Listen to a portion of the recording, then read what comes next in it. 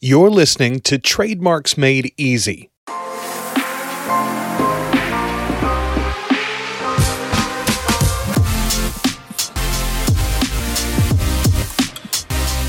Trademarks Made Easy is the podcast focused on helping brand owners in the e-commerce space. With your host, Susie Hickson, the private label lawyer. But don't worry, you won't find too much legalese here.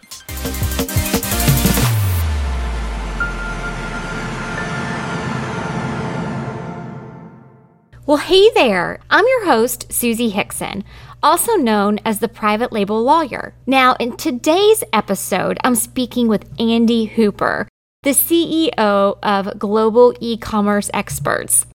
They are located in the United Kingdom, and they support clients from around the world and help them expand their businesses into the EU markets with a primary focus on e-commerce sellers. They really help these sellers with VAT compliance, 3PL services, account management, social media, and product development and consultancy. So creating this interview with Andy was so much fun. He loves his work, and you can just feel his enthusiasm and energy even through the interwebs. And I'm really confident you're going to feel it too. And one really funny thing about this interview in particular is that Andy is so animated that when we were recording, his hand flew in the air and hit the mute button on his mic. So that was kind of funny. And so there is a little bit of dead silence, but we've done our best to edit that out. So if you come across this in part one or part two, just a little heads up there. Now, if you're going to be watching this on YouTube at some point, you are going to get to see the hilarity. So again, Andy just loves his work, and I personally love working with people who are enthusiastic and excited about what they do, and whether or not they hit the mute button, I think that's fantastic. Like Gary Wang, who I had a few weeks ago on the podcast from 80/20 Sourcing, Andy also is just such a wealth of information that, like I mentioned a minute ago, I actually had to break this interview up into two parts. So make sure you grab some paper and a pen. Yeah, I like my note-taking old school. And get ready, there's a lot of information here. So let's get started with part one, and I will see you on the other side. Thank you so much for being here, Andy. Yeah, no problem at all. Thank you very much for having us. It's really exciting to be on. It's more exciting for me. Well, I don't know about that. We'll see. Tell me a little bit about Andy, about you as a person and kind of how you got into this business. I always like to know people's background and what led them to where they are right now. Yeah, fantastic. So based in London, now south of London here in the UK. You probably get that from my accent, I suppose. So yeah, we're based here in the UK, and yeah, I've lived here all my life, although I've traveled a fair bit. We were just talking off air about, some of the locations I've been to in the States and visited around and seen the coastal cities, shall we say, but we haven't quite made it inland. Journey-wise, my journey's a little bit, well, like any, I suppose, person who runs a business is probably not a straightforward one. I left school and worked for John Lewis in retail, which is a very large department store here in the UK. Started off there as a retail manager and decided that I didn't want to work in retail any longer. I wanted to work in sales. So off I went and worked in sales, which was amazing. Selling pest control of all things. What an amazing experience. So if you ever want to sell anything, sell something completely off the wall is my advice. Pests will always be there. They will indeed, exactly. So that was a great experience. And then from there, I was sort of quite young at the time. I think I was 24, and I was life was becoming quite serious. And I'm like, life shouldn't be this serious. And one of my friends came into the pub. We was at the pub drinking on a Sunday night and I said, usual sort of questions. What are you doing? Where are you going? He's like, I'm off to work abroad for 6 months. I went, you're doing what? He said, yeah, I'm going to go.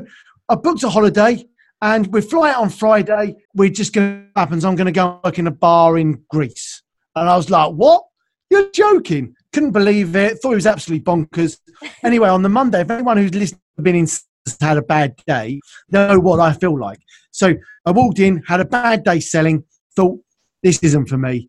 Handed my notice in on the fly day through to Greece and spent 6 months working in a bar. Absolute amazing experience. Sure. But whilst I was there, there was a lot of sailing and windsurfing going on, and I've sailed and windsurfed all my life. And I was like, I need to go and teach sailing. So off I went and worked on the beach while I was there, teaching windsurfing and sailing. And then for the next 15 years, really, I went and taught sailing and windsurfing around the world, which was an amazing experience. I got to see a huge amount of stuff. And then when I came back, it was like, well, I probably better get a job now, was the experience that went on. No. Yeah, you get to the end of that life, really. And, for 10 years, I worked and managed a lot of sailing clubs, worked and helped grow the sport of sailing here in the UK, which was amazing. So I did that for a long time. But whilst I was along that journey was when I started thinking, there's more to life than just working for someone. How do I grow as an individual? How do I develop further what I've done? How do I make more money was thought of the process, because I was capped where I was. So what I did is I started a photography business and I started selling stuff on Amazon. I did wedding photography, which was amazing. And I still do the odd wedding. I do about 5 a year because I absolutely love it. It's great fun. You meet lots of different people and you just get to help people on the most exciting day of their life. Like there's nothing not to like. You better not mess up. No, well, yes, there is that. Yeah, totally. Yeah, I would think the stress would be out of control for wedding photographers. Do you know what? It's the stress that I actually enjoy. So the stress of, making sure everything's right, working with mother-in-laws, mothers of the brides is really quite stressful, and trying to organise everyone. I just enjoy the stress, I guess is what it is. So basically what happened was I needed to earn some extra money. We wanted to deposit for a house. I wanted to set up a business. So the wedding photography is a great way of doing that. And then selling products on Amazon was another great way of doing that. So I started off selling silicone watches because they were really big. I don't know, it must have been 10 years ago. I bought some silicone watches cheap from China, brought them over, bought them for 20 or 30 pence, whatever it was at the time, sold them for £5, £6, £7, make a massive profit per one, reinvested it, recycled, great. Made a decent bit of money and sort of thought that was great, achieved what I needed to do. Hey, Andy, I might have lost your sound. Can you hear me?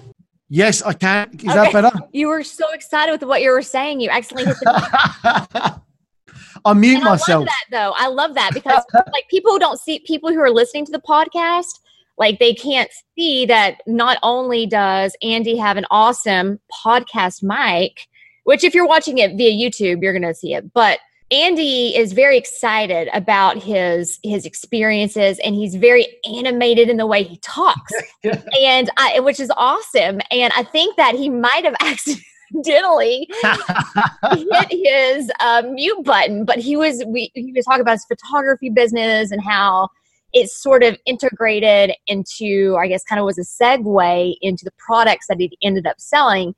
And it sounds like this experience that you had with all the photography probably worked really well for product photography as well. Yeah, totally. Yeah. I mean, the link for everything we've done moving on is, from a product photography.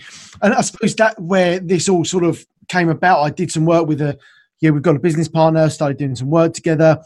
And that's then when this business sort of evolved, if you like. Mm-hmm. So, like a lot of people that have, I don't know, entrepreneur is the fab word, isn't it? But people that have had different businesses, different ideas that migrate from one into the other. So basically what happened was we migrated that and a few different things we were doing into, what did we really want to do? What did we really want to achieve? Which led to where we are today. We sort of focused in and zoned in on what that was. So you have your business partner and you all, do you think that you would be where you are right now if you hadn't have met that person or hadn't have kind of formed that relationship with your business partner? No, without a shadow of a doubt. No, it was sort of, we met and we discussed things and there was just a natural progression from what they were doing, what I was doing, that conversation, lots of things happening was, well, this works quite nicely together. How can we do a bit of this, bit of that? Who do we really want to serve? And how do we want to support them and help them? And if we were to do that, what does that look like? And how do we go about doing that? I think that it's great to be independent. Like there's a lot of advantages to being a solo entrepreneur.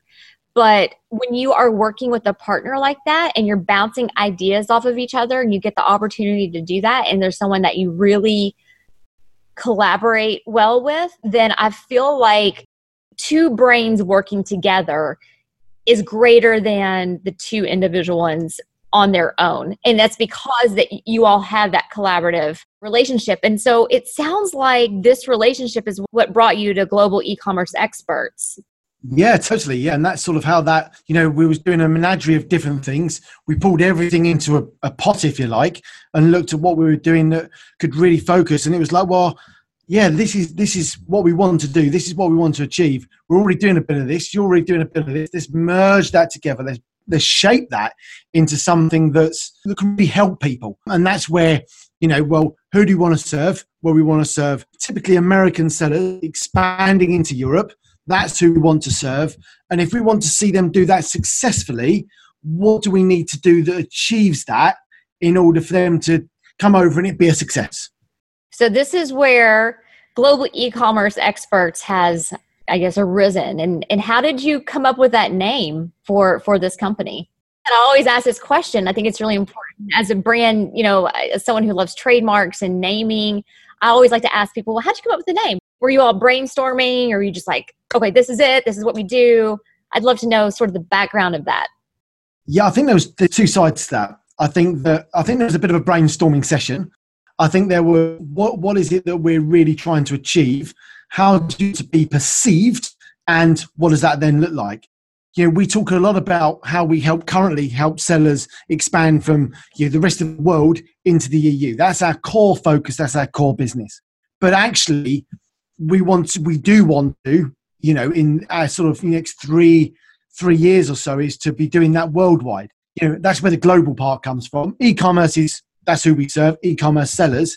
And, we want to make people experts. We want to, get across that, we will make sure we do that professionally for you. That, you can't say we're e-commerce professionals. It didn't quite sound right. We're merging our experience. We're merging all of our years of experience. It does make us experts in our field. And so the e-commerce experts, I think, was part of what we really wanted to do and believe in. And we didn't want to focus that in on one niche market. So, we do sort of slightly different bits of the e-commerce journey. And we didn't want to say we were a VAT business or a warehouse business. So we had to make it quite generic to cover those different bases. So you all are being contacted probably on a daily basis, probably on an hourly basis, from US-based entities who are interested in possibly expanding their e-commerce businesses into the EU. Why should people consider expanding into the EU? What is the advantage for them? Because as we know, it's going to cost them money to do this, right? Like anytime you expand into a new market. So there has to be some ROI there.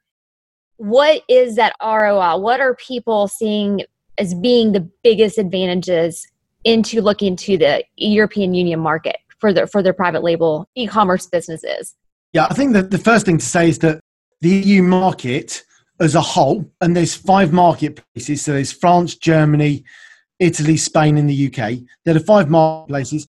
Broadly, the market size is the same size as the North American market when you pull them all together in Europe. So there's 27 countries in the EU, and those 5 marketplaces look after all of those countries. So that's the first thing. So the market is about the same size. So when you're looking at how much you could sell, in broad terms, in theory, you could say, well, we could sell the same amount. Now, it never quite works out exactly like that because the marketplaces are much further spread apart. The language barrier in the 5 different countries, 5 different languages is another barrier. And the other countries, Poland, Czech Republic, a lot of other countries where there aren't marketplaces, but there's a lot of buyers. So, there's other areas that link into that. It's not a case of we'll just put an English listing up and it will cover everyone. because it doesn't. It takes a lot more work. So I think the advantages are, for me, there's several. One, there's a massive market here that is untapped for a lot of products that might not be available here in the UK. The second thing is, if you don't expand your products, somebody else will. That's the next part.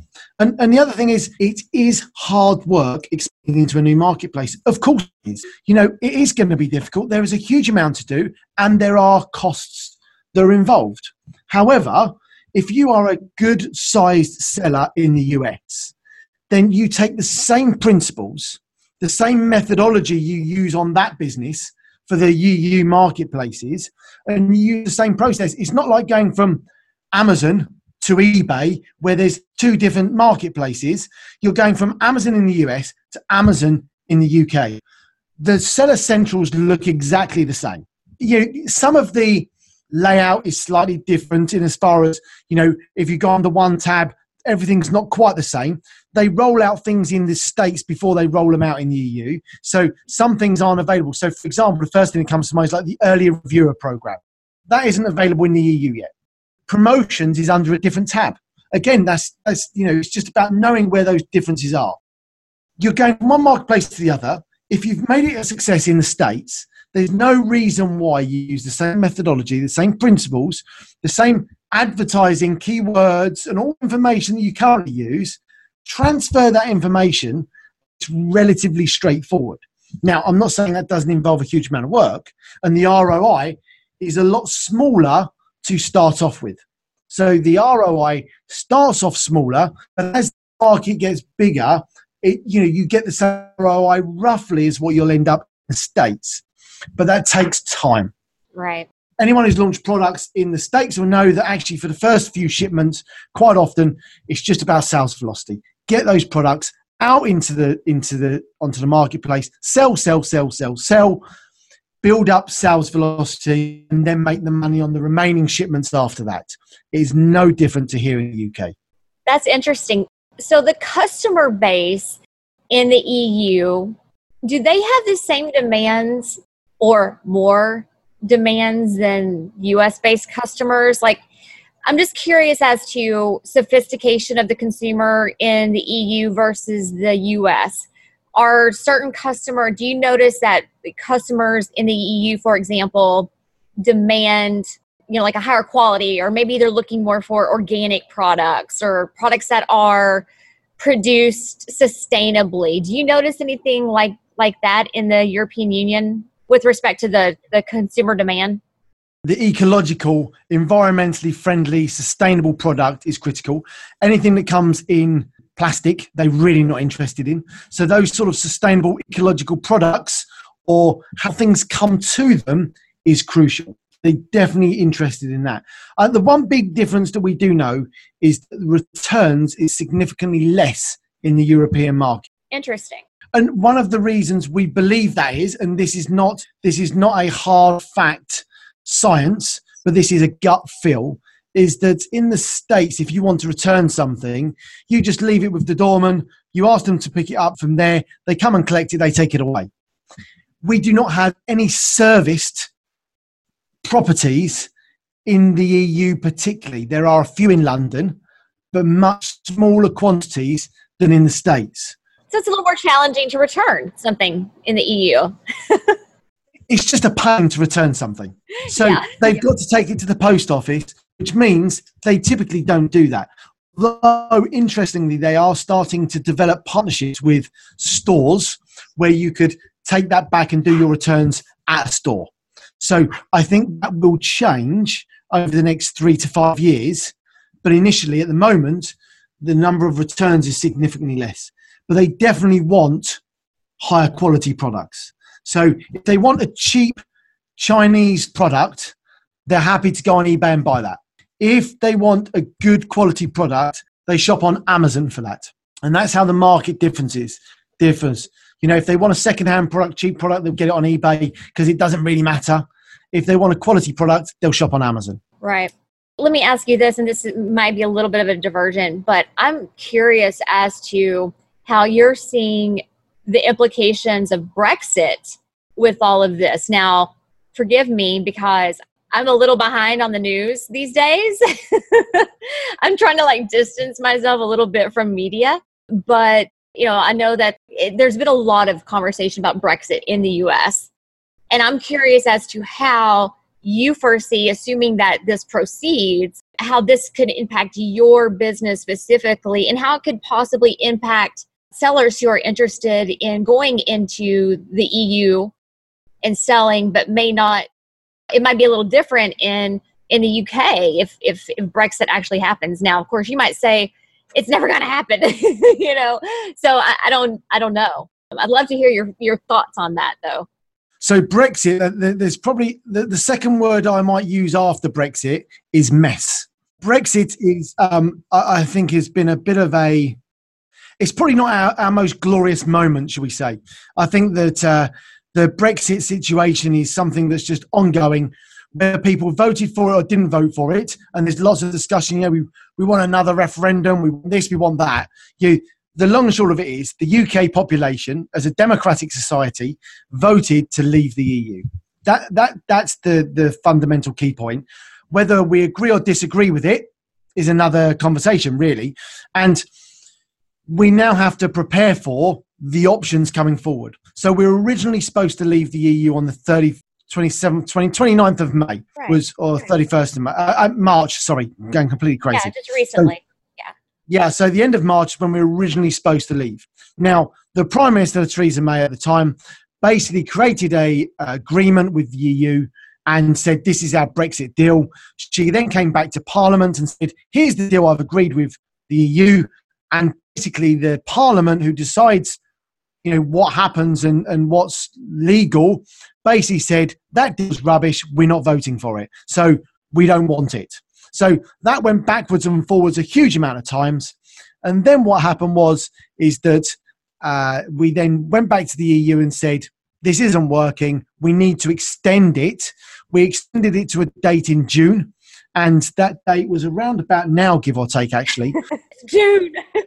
Yeah. Oh, no. But then basically what happened was Theresa May, as the Prime Minister, still couldn't get agreement from Parliament. So she went to the EU and said, I can't get agreement. We need a much further date further down the line. And that date is now the 31st of October this year. And she's so just 31st, resigned, right? Okay, yeah. She's like, I'm over this. I'm out of here. Yeah.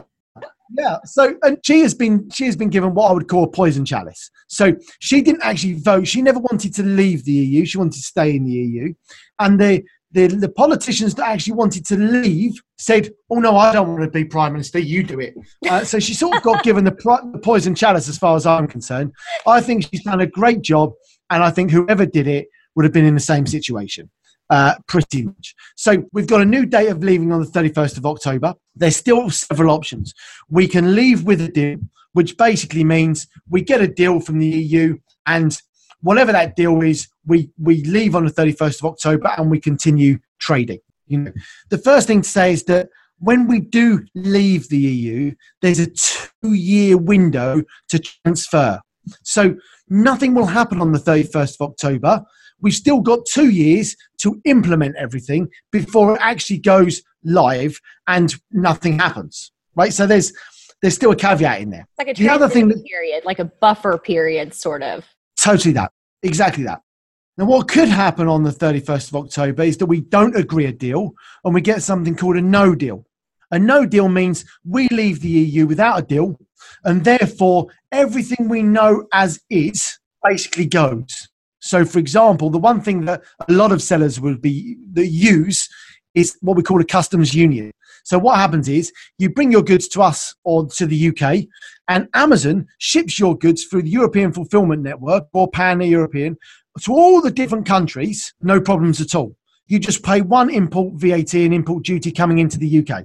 Nice and simple. That's the current situation, right? That's current situation. Okay. I think I see where this might be going. Yeah. Now, if we get a no deal, what would happen is you send your goods to the UK, you then pay taxes and VAT coming into the UK. If you then wanted to ship your goods to the EU, you then have to pay import VAT and duty going into those countries. Mm. That's what could happen should we leave the EU with no deal. Now, that's a very big if, because The majority of countries wouldn't want that because it doesn't matter whether you're Germany. And if you think about Germany with BMW, Mercedes, Porsche, all of these high luxury brands that sell a huge amount of cars to the UK, their prices will go up 15% overnight. Mm-hmm. Now, clearly, they don't want that to happen. The German government won't want that to happen. So there's a lot at play to enable us to stay in the customs union, which my personal opinion is will probably happen. So let me get clarification here. Yeah.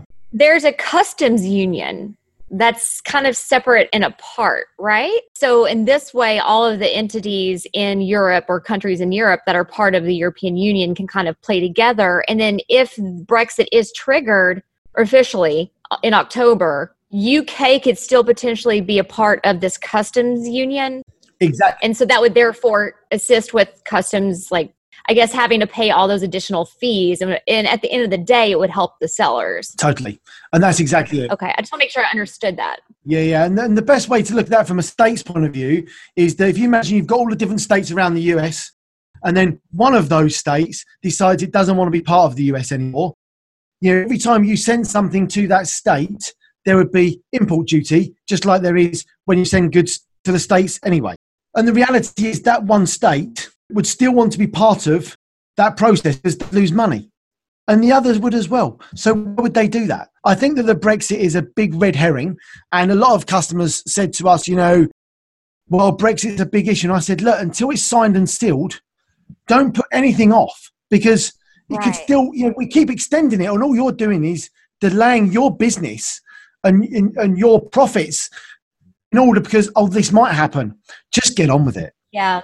I think that's one of those situations where people put the onus on the fact that they are afraid of change on something external, whereas they're actually just scared to pull the trigger.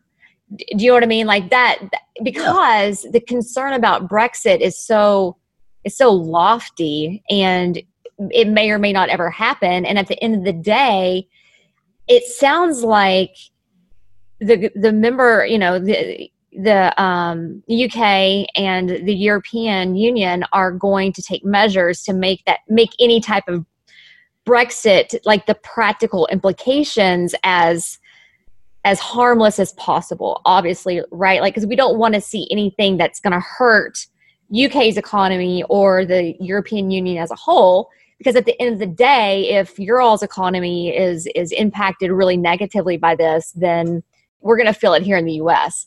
So it seems like there are certain measures that are going to be taken to hopefully prevent that from happening.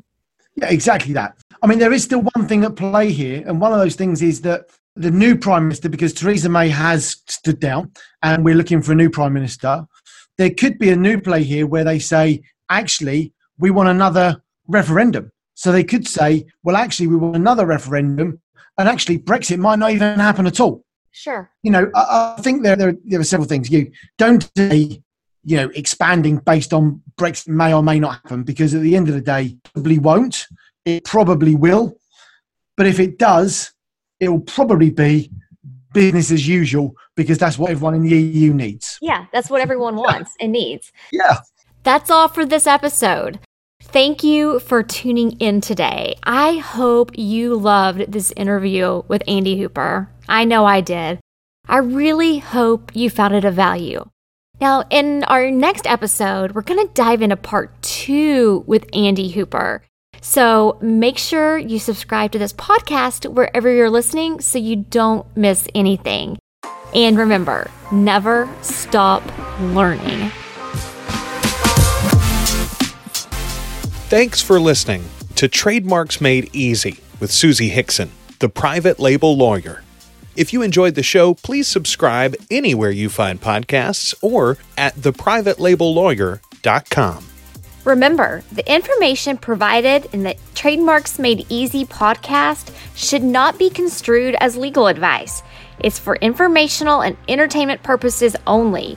It should not be considered a substitute for legal advice. Also, I'm not your attorney.